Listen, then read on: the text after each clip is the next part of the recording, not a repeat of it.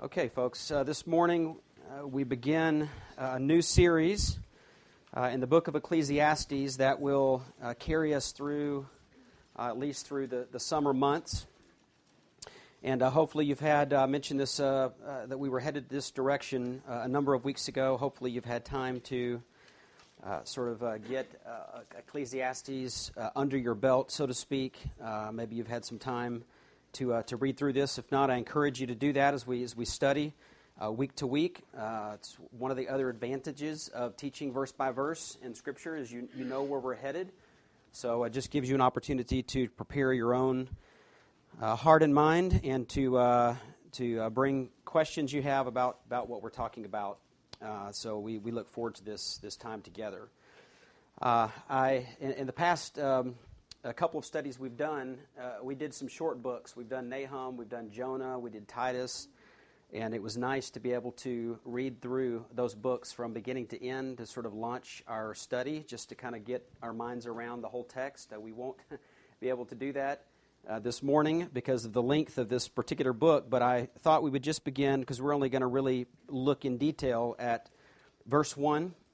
Today. We'll be moving at a much quicker pace through this study than we have with some of the other studies we've done in the last, in the more recent years. We'll be hopefully doing something like 6 to 10 verses a week, but we'll just be honing in on the first verse of chapter 1 today, and then talking about some of the generalities, sort of the background. I think that will help frame this for us.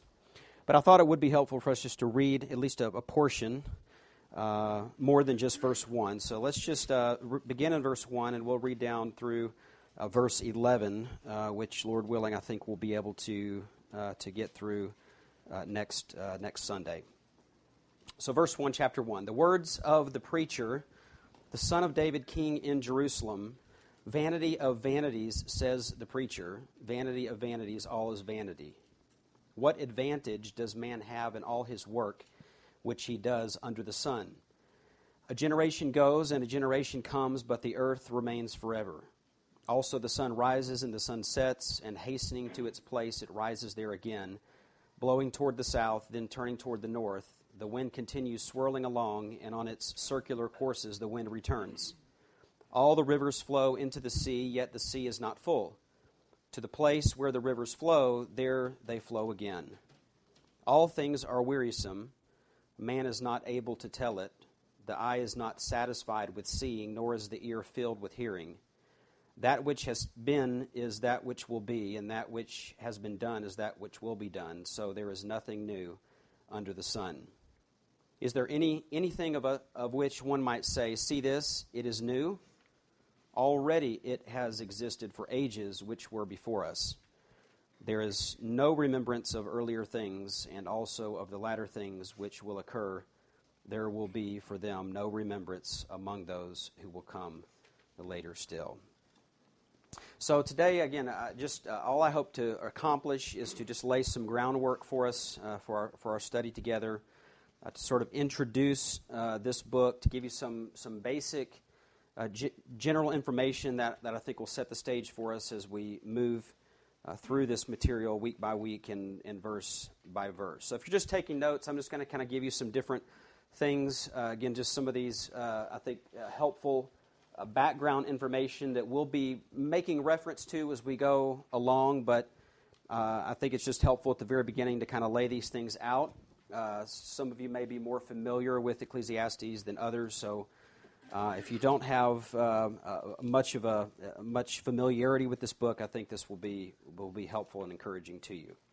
So first of all, just what is the title? What about the title of Ecclesiastes? It's the English title there in your Bibles. Ecclesiastes comes from the Greek and Latin translations of the book.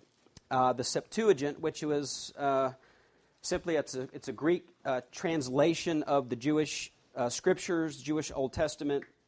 It was written in about the 3rd century B.C.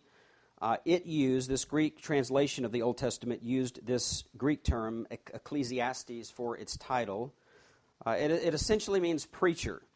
It comes from the word in Greek, ekklesia, which some of you are familiar with, which simply means assembly, or to to the congregation or a gathering. So both the Greek and the Latin versions derive their titles from the Hebrew title in the Hebrew Scriptures, Koheleth. How many of you actually have that? Do any of you actually have that in your translation where it actually says Koheleth and it doesn't say preacher? Okay, it's actually off to the side there. This Hebrew term Koheleth is apparently referred to in the Old Testament as sort of the preacher's office. It actually became a term that was used to designate the preacher himself, and it too derives from a word in the Old Testament which simply means to convene an assembly. So Ecclesiastes, the preacher, it's a fitting title for the book because the author of this particular book refers to himself as this in a number of passages. You see this three times toward the beginning of the letter. You'll notice it there in chapter 1, verse 1, the preacher. In fact, anybody have anything other than the preacher? The teacher, the preacher, what else? Anybody else? Any other designation for that? Okay, the preacher, you'll see it in verse 1, you'll see it in verse 2, as well as verse 12. We find it 3 times at the end of the book in chapter 12, verses 8, 9, and 10, and then we find it once in the middle of the book in chapter 7, verse 27. So the title of the book is essentially, it's a title of declaration. It's the preacher. It's the one who gathers and addresses the assembly. Some might even say it's the gatherer of wisdom. So it's not only it's sort of a dual meaning of it's gathering an assembly to instruct them, to teach them, but it's also a gathering of wisdom, which we'll see. That's essentially what this book is all about. The public teacher. We know that this preacher teaches because in chapter 12, verse 9, it explicitly tells us that he did that. Some have even translated it as the arguer, that he's arguing for certain things in sort of a polemic type of way. Along with Ruth, there's a section of the Old Testament, the Hebrew Old Testament referred to as the 5 scrolls. You have the book of Ruth, you have the Song of Songs, Lamentations, Esther, and Ecclesiastes. They're all a part of that particular collection. Later, after this was written and the Old Testament was compiled, the Jewish rabbis would read these particular books in the synagogue on 5 different occasions during the year. Ecclesiastes being read during the Feast of Booths or the Feast of Tabernacles, which was one of the 3 pilgrimage festivals in which the Israelites would make their annual pilgrimage to Jerusalem. So that's where we get the title. It's essentially the preacher, and again, some of your translations might say the teacher, and not really a teacher. If you have teacher, don't think teacher in a classroom. Think pastor. Think of a much larger assembly or congregation being addressed, and clearly from more of a pastoral perspective, a pastor's heart. What about the author? Well, we have a significant clue for us here in chapter 1, verse 1. The very first verse of the book says, "The words of the preacher, the son of David, king in Jerusalem." A verse that I believe most naturally points to King Solomon. If you think about it, there were only four kings who ruled over Israel as opposed to Judah. So in other words, this was a time to be king over Israel, and to be king over Israel in Jerusalem, then you had to be a king before the divided kingdom, before the kingdom was divided. So there's really only 4 kings in Israel's history that fit that description. You have Saul, the first king. You have David, his son, Solomon, and then Rehoboam, Solomon's son. So Solomon just makes the most sense of those 4. We would rule out Saul and David because of the description here that this particular preacher is a son of David. So Solomon just makes the most sense. And for a number of other reasons, of course, these titles in verse 1, we also have a similar designation down in verse 12. I, the preacher, have been king over Israel in Jerusalem. We know for a fact that Solomon was a preacher of sorts, a teacher, an instructor, if you will, the one who addressed the assembly of Israel We actually have records of that in the Scriptures of Solomon addressing the people.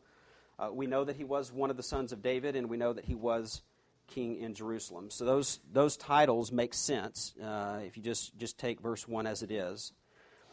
Then we have in chapter 12, verse 9, at the end of the book, the text says that the preacher, or the Koheleth in the Hebrew, was the author of many proverbs, which we know to be true of Solomon. We know that Solomon wrote a number of proverbs. We see that over in Proverbs chapter 1, where Proverbs 1, chapter 1, verse 1 explicitly tells us that Solomon wrote those proverbs.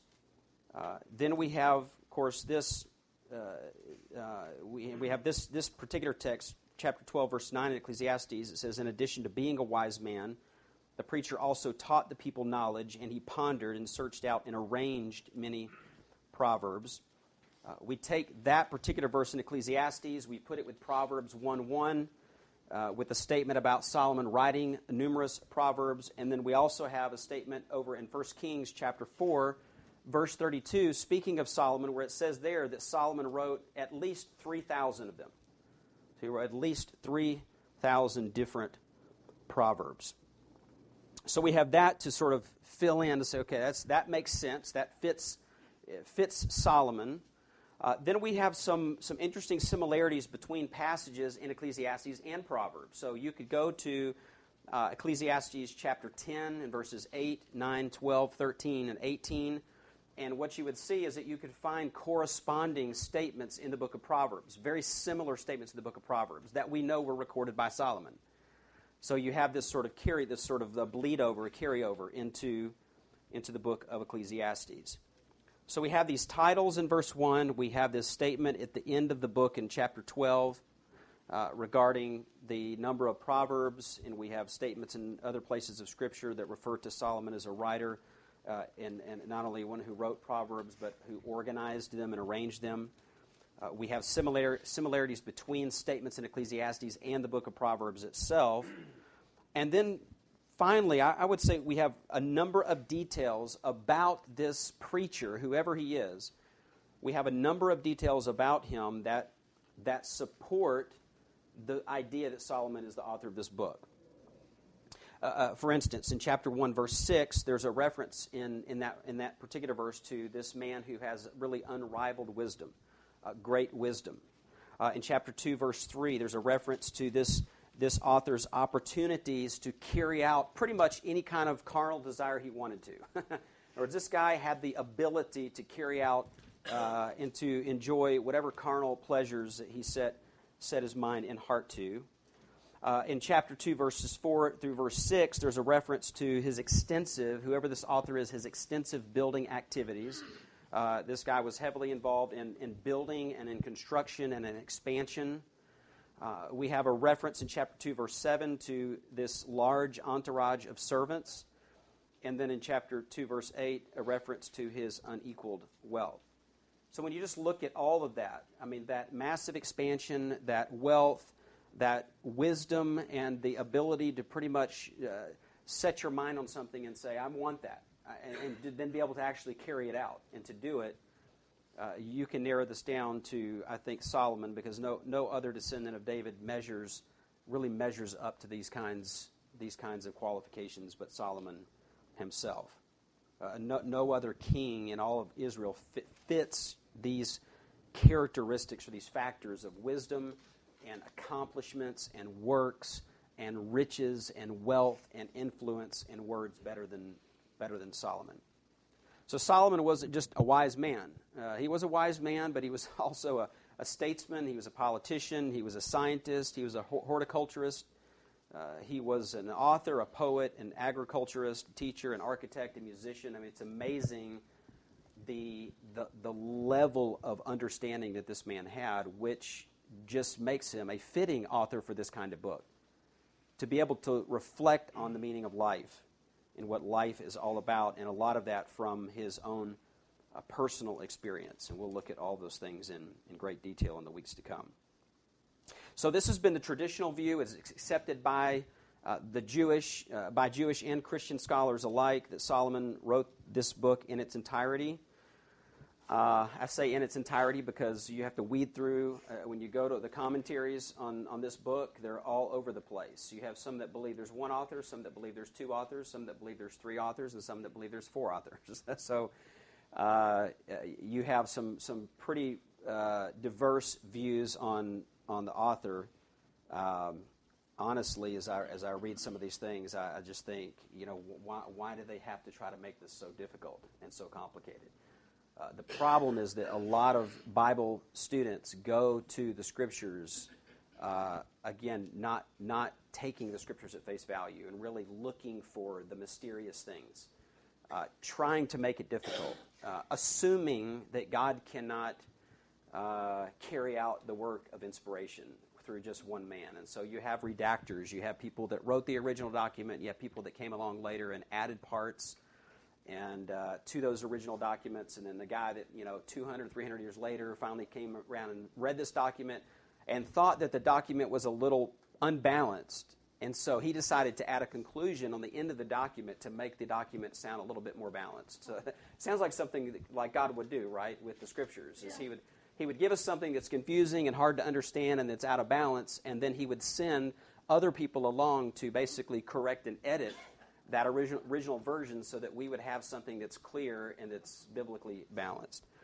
But unfortunately, that's where scholars go. That's where most theologians go. Unfortunately, Shane even ran into this in his own studies in Romans and 1 Corinthians. It's anytime you start into a new series and you start to read what's out there, just to get your mind again, just sort of wrap your mind around what's going on in the theological, scholarly circles. That's what you have to weed through, unfortunately.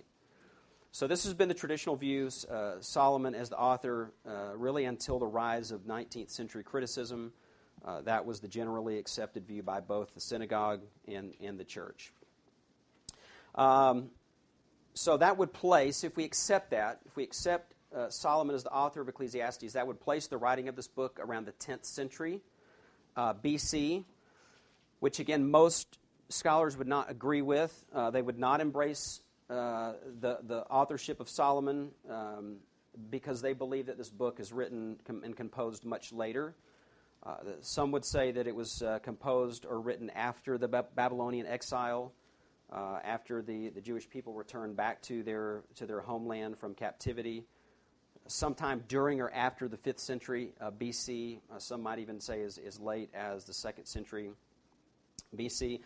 And just for, I don't want to get bogged down in this, but I do think it's helpful for you guys just to have an idea of why. I mean, why do people go this direction? Because you're going to hear these kinds of things. You hear it with this book. I mean, there's some people that would just as soon throw Ecclesiastes out of the Bible. I mean, there's a lot of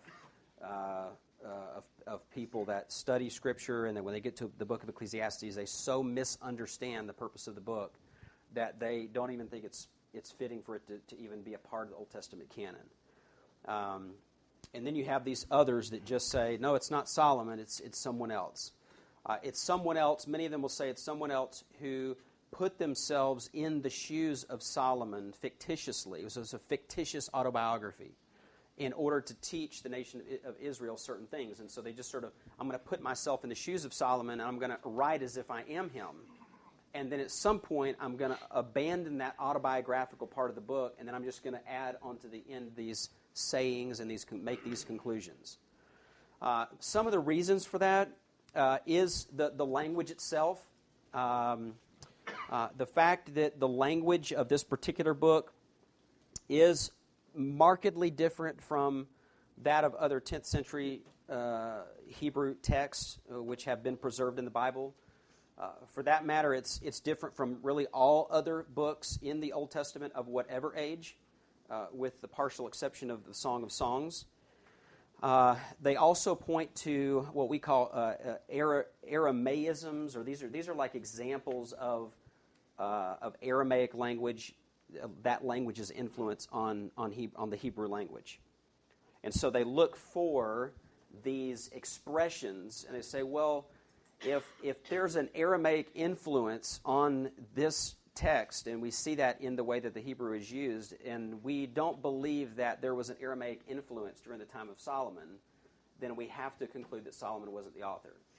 Because there's no way that Solomon could have written that and had that influence, because that influence wasn't around yet. And so that's they look for those kinds of things in as far as the linguistic data is concerned.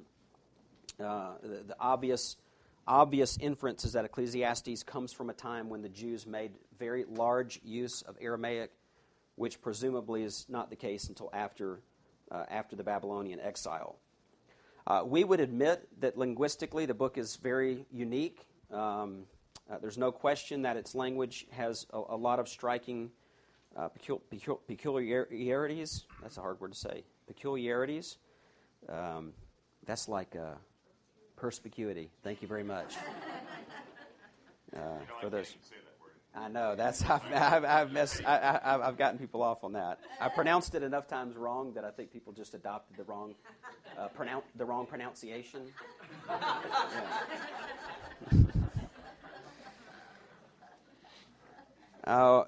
What is important? What I think is important to note is that neither a Phoenician background nor an Aramaic background would necessarily preclude Solomon from being the author, especially in light of the political. If you look at what Solomon accomplished in his lifetime, with all of the political ties and all of the commercial ties with both the Phoenician-speaking and the Aramaean peoples of the Syrian areas during Solomon's reign, it makes total sense that Solomon would have adapted some of that terminology. In fact, I look at it this way. If you think of William Shakespeare, you think of some of these guys, these poets and writers, anybody that writes at that level is going to use phrases and terms that the average person is not necessarily familiar with. I mean, sometimes Spurgeon, I read Spurgeon and I have to get my dictionary out. It's like, what is that word that he's using? And we find that it makes sense to me that if you're going to, that with the purpose of Ecclesiastes and the richness and the depth of what Ecclesiastes has to communicate, it makes total sense that Solomon would have been adapting a very broad range of a very broad vocabulary, if you will. In fact, some have said it could even be because of his influence. He was expecting that the book of Ecclesiastes would go beyond the borders of Israel. So he wanted to write in a way that the pagan outside of the nation of Israel, because he had these ties and connections, that he wanted these writings to go beyond Palestine and almost serve an evangelistic purpose to the nations. The reality is that if you look at all the linguistic data, you look at the vocabulary, and you look at the syntax and the style and form and all that, what you're forced to conclude is that the text of Ecclesiastes fits into no known period in the history of the Hebrew language. So there's really no foundation for dating the book upon those grounds, upon linguistic grounds. The language of Ecclesiastes is no more dissimilar to 10th century Hebrew than it is to 5th century Hebrew or to 2nd century BC Hebrew. So it seems that Ecclesiastes is written in a very particular style, conventional for its own purposes and its own genre. One of the other main objections to Solomon being the author of the book is that the author seems to speak, at least occasionally, from the standpoint of a third party. So in some cases you have this sort of autobiographical where Solomon is speaking about his own experience, and then at other times he says, the preacher. And it's, just on that alone, some people will say, well, then there has to be another author with Solomon. Even if we can see that Solomon wrote part of this, we have to at least agree that there are multiple authors, or there's an original author, and then there's a redactor that comes along later. That is more common than you would think in ancient literature. It's not uncommon for that to happen, and we have examples of that in other forms of and other literature from this particular time period. And in some places, one of the other sort of things that they raise, concerns they raise, is that there is at times, and we'll see this as we go through the book, there's at times somewhat of a display of a critical attitude towards leadership, towards kings. specifically, and so some people would say, well, it can't be Solomon. Why would Solomon do that? I mean, why would Solomon, as a king, criticize kings? And I'm just saying, man, look at the guy's life. You don't think that Solomon ever saw kings abusing their power? You don't think Solomon himself didn't recognize at the end of his own life that he had himself abused his power and his influence and the authority that God had given to him? So when, we see that sort of critical tone towards kings, I just think that's fairly easy to understand if we simply realize that Solomon was not writing some sort of pro-government propaganda. He was talking about life as it's actually lived, and he saw the abuses in his own life of those things, and certainly in the lives of others. So he wasn't really writing from that perspective anyway. And even in Proverbs, what's interesting is nobody would disagree, say, oh, well, we agree that Solomon is the writer of Proverbs, and yet Proverbs has some things to say about kings too, and they're not always positive. So if we're just going to chuck Solomon out as the author simply because he says some negative statements about kings or himself, then we'd have to throw out some of the Proverbs as well, and you don't really see people going down that particular path. So he's not really writing from that standpoint. He's really writing more from the standpoint of an observer of political and social life. Now, what are some of the general observations that we can make about the life of Solomon? Regarding his family and his background. If you want to turn over to 1 Kings at the beginning of that book, 1 Kings 1.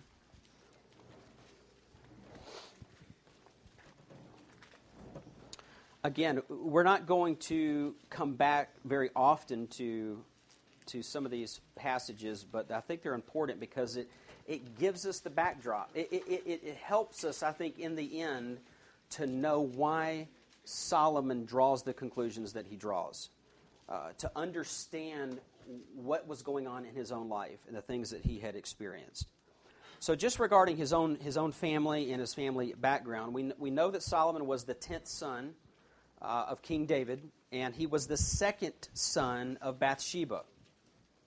2 Samuel chapter 3 tells us that 6 of Solomon's brothers were born in Hebron, and that each of them had a different mother. Okay, so immediately, we can just assume there was some family conflict. Okay, you think that you have difficulties maybe at Thanksgiving when you get together with some of your family members, that crazy uncle or whatever it is.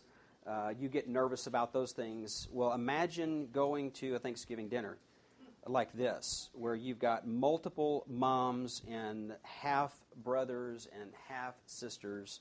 So a pretty chaotic family life. We know that David, Solomon's father, had a lot of problems, a lot of difficulties that eventually took their toll on David's leadership. Many of these problems stemmed from earlier struggles in David's life, many of them dealing with or surrounding David's issues or his problems with self-control and his lust, his struggles with the opposite sex.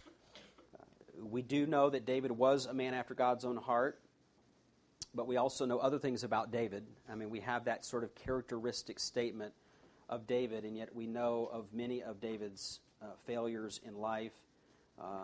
David was evidently not a very good father. And time would tell that Solomon did not really learn a lot from his father's mistakes, even though he witnessed a variety of things. I mean, he witnessed those consequences in his father's life for David's sinful decisions, some of those. He witnessed the violent deaths of many of his half-brothers. He witnessed the rape of his half-sister. So he experienced a lot. He saw a lot. Just from an observation standpoint, Solomon, growing up in the royal palace, growing up in that environment, certainly was exposed to a lot of different things. Then near the end of David's life, we read in 1 Chronicles 22 and in 1 Kings, the first couple of chapters, about Solomon's rise to the throne. We learn that God had chosen Solomon to succeed his father. And David publicly informed the nation in 1 Chronicles 28 and in chapter 29 that Solomon would be their next king, which clearly infuriated the older half-brothers, Solomon's older half-brothers.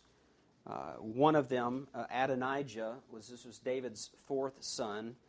We read about this in 1 Kings chapters 1 and 2, that Adonijah he had a plot via Bathsheba that he was going to try to usurp the throne, and Solomon had him murdered.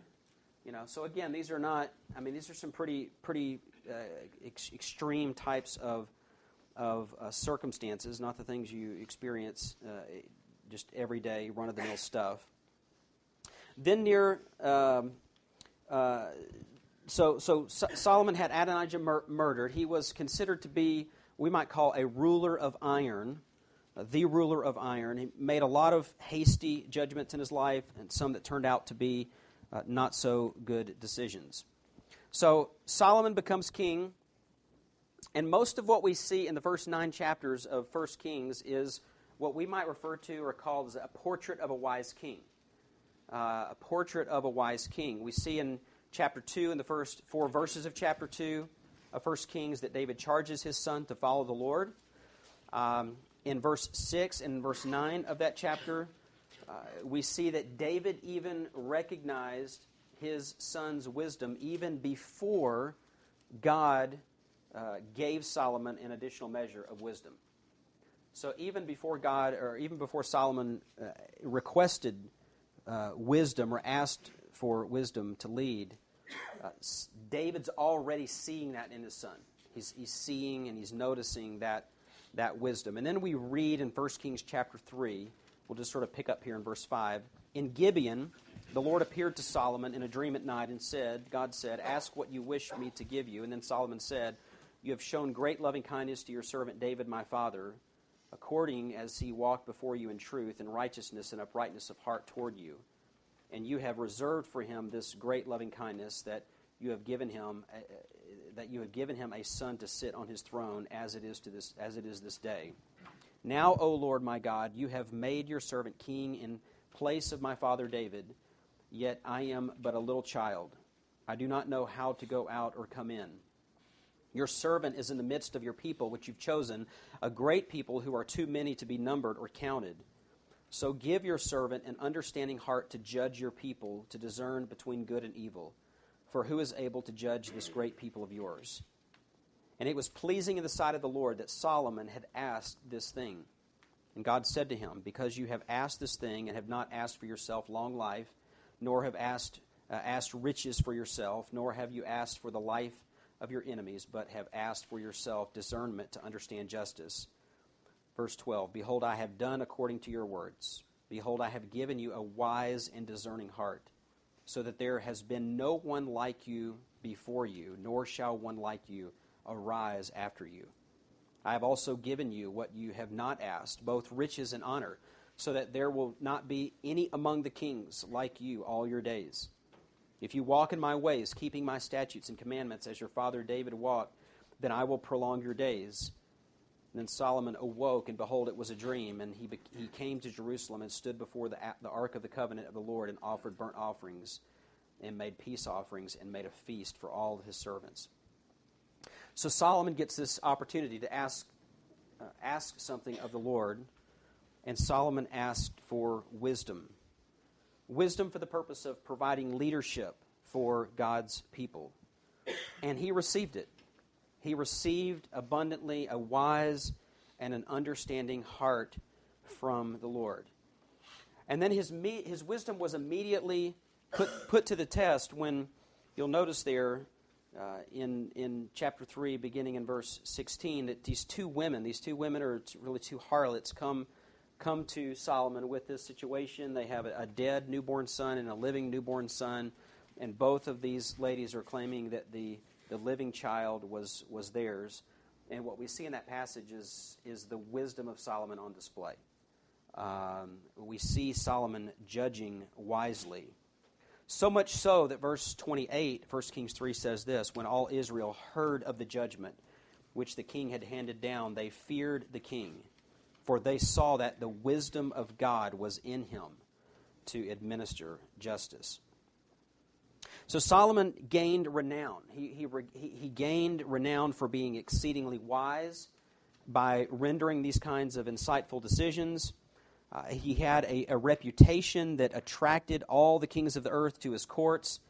Chapter 4, verse 29 says, Now God gave Solomon wisdom and very great discernment and breadth of mind, like the sand that is on the seashore. Solomon's wisdom surpassed the wisdom of all the sons of the east and all the wisdom of Egypt. Verse 32, he also spoke 3,000 proverbs. We referenced that earlier. His songs were 1,005. He spoke of trees from the cedar that is in Lebanon, even to the hyssop that grows on the wall. He spoke also of animals and birds and creeping things and fish. Men came, verse 34, from all peoples to hear the wisdom of Solomon, from all the kings of the earth who had heard of his wisdom. Not only did Solomon have wisdom, he had tremendous wealth and power. You could go back to verse 20 of chapter 4. Judah and Israel were as numerous as the sand that is on the seashore in abundance. They were eating and drinking and rejoicing. Now Solomon ruled over all the kingdoms from the river to the land of the Philistines and to the border of Egypt. They brought tribute and served Solomon all the days of his life. Verse 24, for he had dominion over everything west of the river. All the kings west of the river had peace on all sides around about him. Verse 25, so Judah and Israel lived in safety, every man under his vine and his fig tree, from Dan even to Beersheba, all the days of Solomon. So Solomon's got wisdom. Solomon's got wealth. Solomon has power. Solomon has an army. Solomon's got gold. We'll read over in 1 Kings chapter 10. He had 41 tons of pure gold. And it wasn't just Solomon that was enjoying this prosperity. It was the nation of Israel. God was blessing the nation. The nation of Israel was never more wealthier. It was never more unified, never more filled with a sense of purpose. And in 1 Kings chapter 8, we find that Solomon did fulfill his charge to build the temple. He did complete the temples he was charged to do. And then we get to chapter 9. And in 1 Kings chapter 9, we begin to get a hint about Solomon's downfall. In verse 1 of 1 Kings 9, it says, Now it came about when Solomon had finished building the house of the Lord and the king's house, and all that Solomon desired to do, that the Lord appeared to Solomon a second time, as he had appeared to him at Gibeon. And the Lord said to him, I have heard your prayer and your supplication, which you have made before me. I have consecrated this house which you have built by putting my name there forever, and my eyes and my heart will be there perpetually. As for you, if you will walk before me as your father David walked, in integrity of heart and uprightness, doing according to all that I have commanded you, and will keep my statutes and my ordinances, then I will establish the throne of your kingdom over Israel forever, just as I promised to your father David, saying, You shall not lack a man on the throne of Israel. But if you or your sons indeed turn away from following me, and do not keep my commandments and my statutes which I have set before you, and go and serve other gods and worship them, then I will cut off Israel from the land which I have given them, and the house which I have consecrated for my name I will cast out of my sight. So Israel will become a proverb and a byword among all peoples, and this house will become a heap of ruins. Everyone who passes by will be astonished and hiss and say, Why has the Lord done this to this land and to this house? And they will say, Because they forsook the Lord their God, who brought their fathers out of the land of Egypt, and adopted other gods, and worshipped them, and served them. Therefore the Lord has brought all of this adversity on them. So God explicitly warns Solomon. Unfortunately, Solomon does not heed the warning, and we see this sort of transition, if you will, from the first 9 chapters of 1 Kings, sort of this portrait of a wise king to this portrait of a foolish king. Beginning in chapter 9, really coming sort of in 3D Technicolor in chapter 11. Verse 1, Now King Solomon loved many foreign women along with the daughter of Pharaoh, Moabite, Ammonite, Edomite, Sidonian, and Hittite women from the nations concerning which the Lord had said to the sons of Israel, you shall not associate with them, nor shall they associate with you, for they will surely turn your heart away after their gods. Solomon held fast to these in love. He had 700 wives, princesses, and 300 concubines, and his wives turned his heart away. For when Solomon was old, his wives turned his heart away after other gods, and his heart was not wholly devoted to the Lord his God, as the heart of David his father had been. For Solomon went after Ashtoreth, the goddess of the Sidonians, and after Milcom, the detestable idol of the Ammonites. Solomon did what was evil in the sight of the Lord, and did not follow the Lord fully, as David his father had done. Then Solomon built a high place for Chemosh, the detestable idol of Moab, on the mountain which is east of Jerusalem, and for Molech, the detestable idol of the sons of Ammon. Thus also he did for all his foreign wives who burned incense and sacrificed to their gods. Now the Lord was angry with Solomon because his heart was turned away from the Lord, the God of Israel, who had appeared to him twice, and had commanded him concerning this thing that he should not go after other gods, but he did not observe what the Lord had commanded. So the Lord said to Solomon, because you've done this, and you have not kept my covenant and my statutes which I have commanded you, I will surely tear the kingdom from you, and will give it to your servant. Nevertheless, I will not do it in your days for the sake of your father David, but I will tear it out of the hand of your son. However, I will not tear away all the kingdom, but I will give one tribe to your son for the sake of my servant David and for the sake of Jerusalem, which I have chosen. And then the Lord raised up an adversary to Solomon. So Solomon goes from being this wise king to this foolish king. And the question is, why did he do it? Why did he do it? Of course, we have indications of the reasons why he did it in these particular texts in 1 Kings, but we also have an answer, I think, to that question in the book of Ecclesiastes. And what Ecclesiastes tells us is that instead of using God's wisdom, instead of using his wisdom to discern truth from error and to lead the people of Israel to live righteously, Solomon used it to test or to discern pleasure for himself.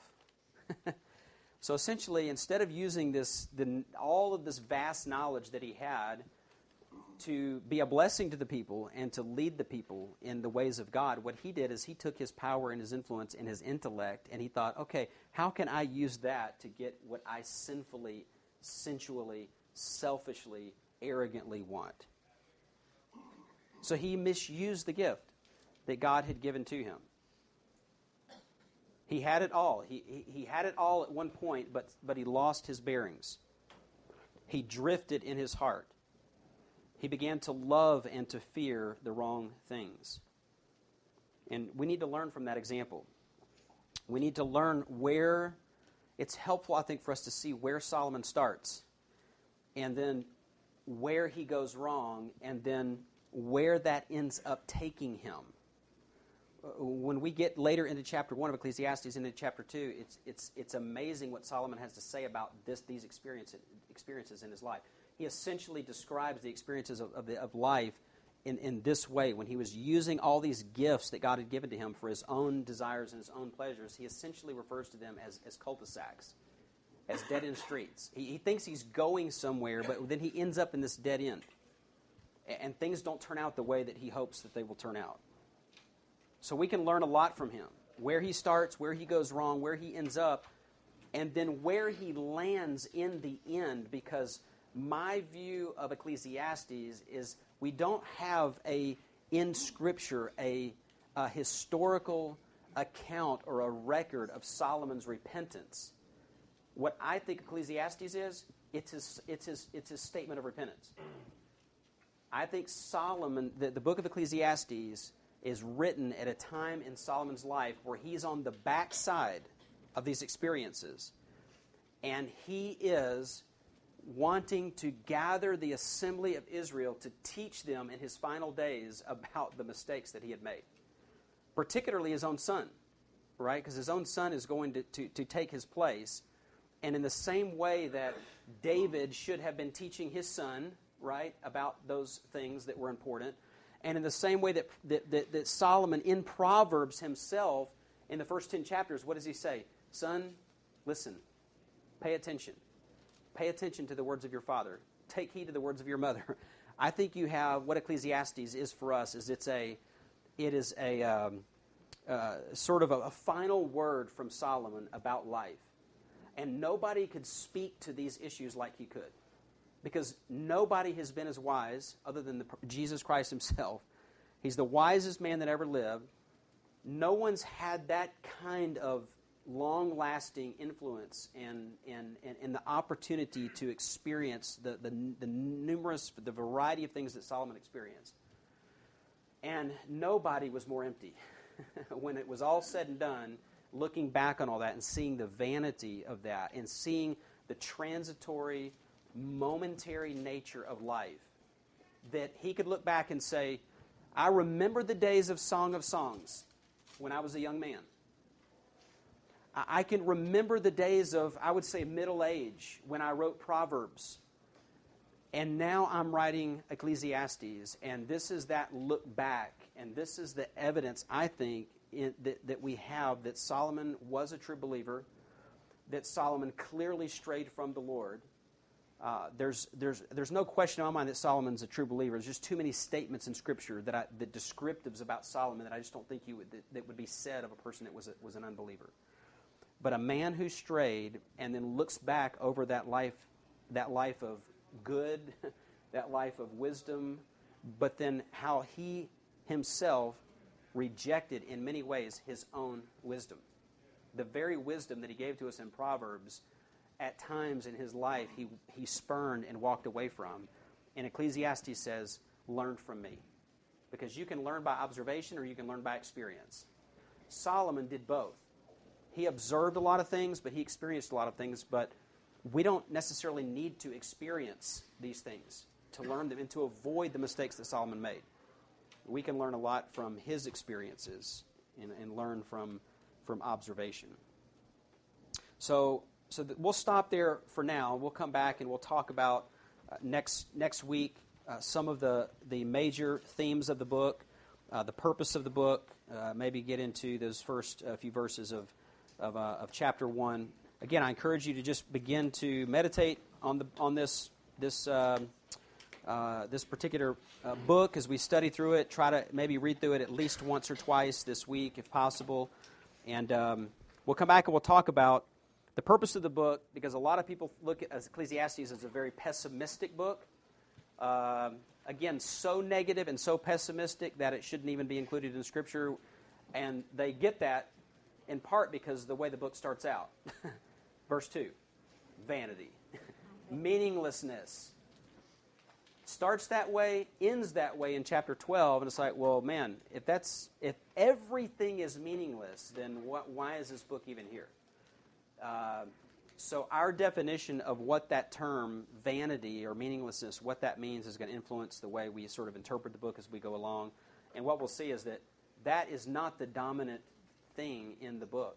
Meaninglessness and vanity is not the major theme of Ecclesiastes. In fact, the word good, or the word translated better, is found over a dozen times more than the word vanity. And the word God is in there. And the word pleasure and the word enjoyment and God's goodness, all these things are in Ecclesiastes. So it's not a negative book in any way. Negative parts, but a hope-filled message. So we look forward to picking that up next time. Okay, guys, thanks so much for your time.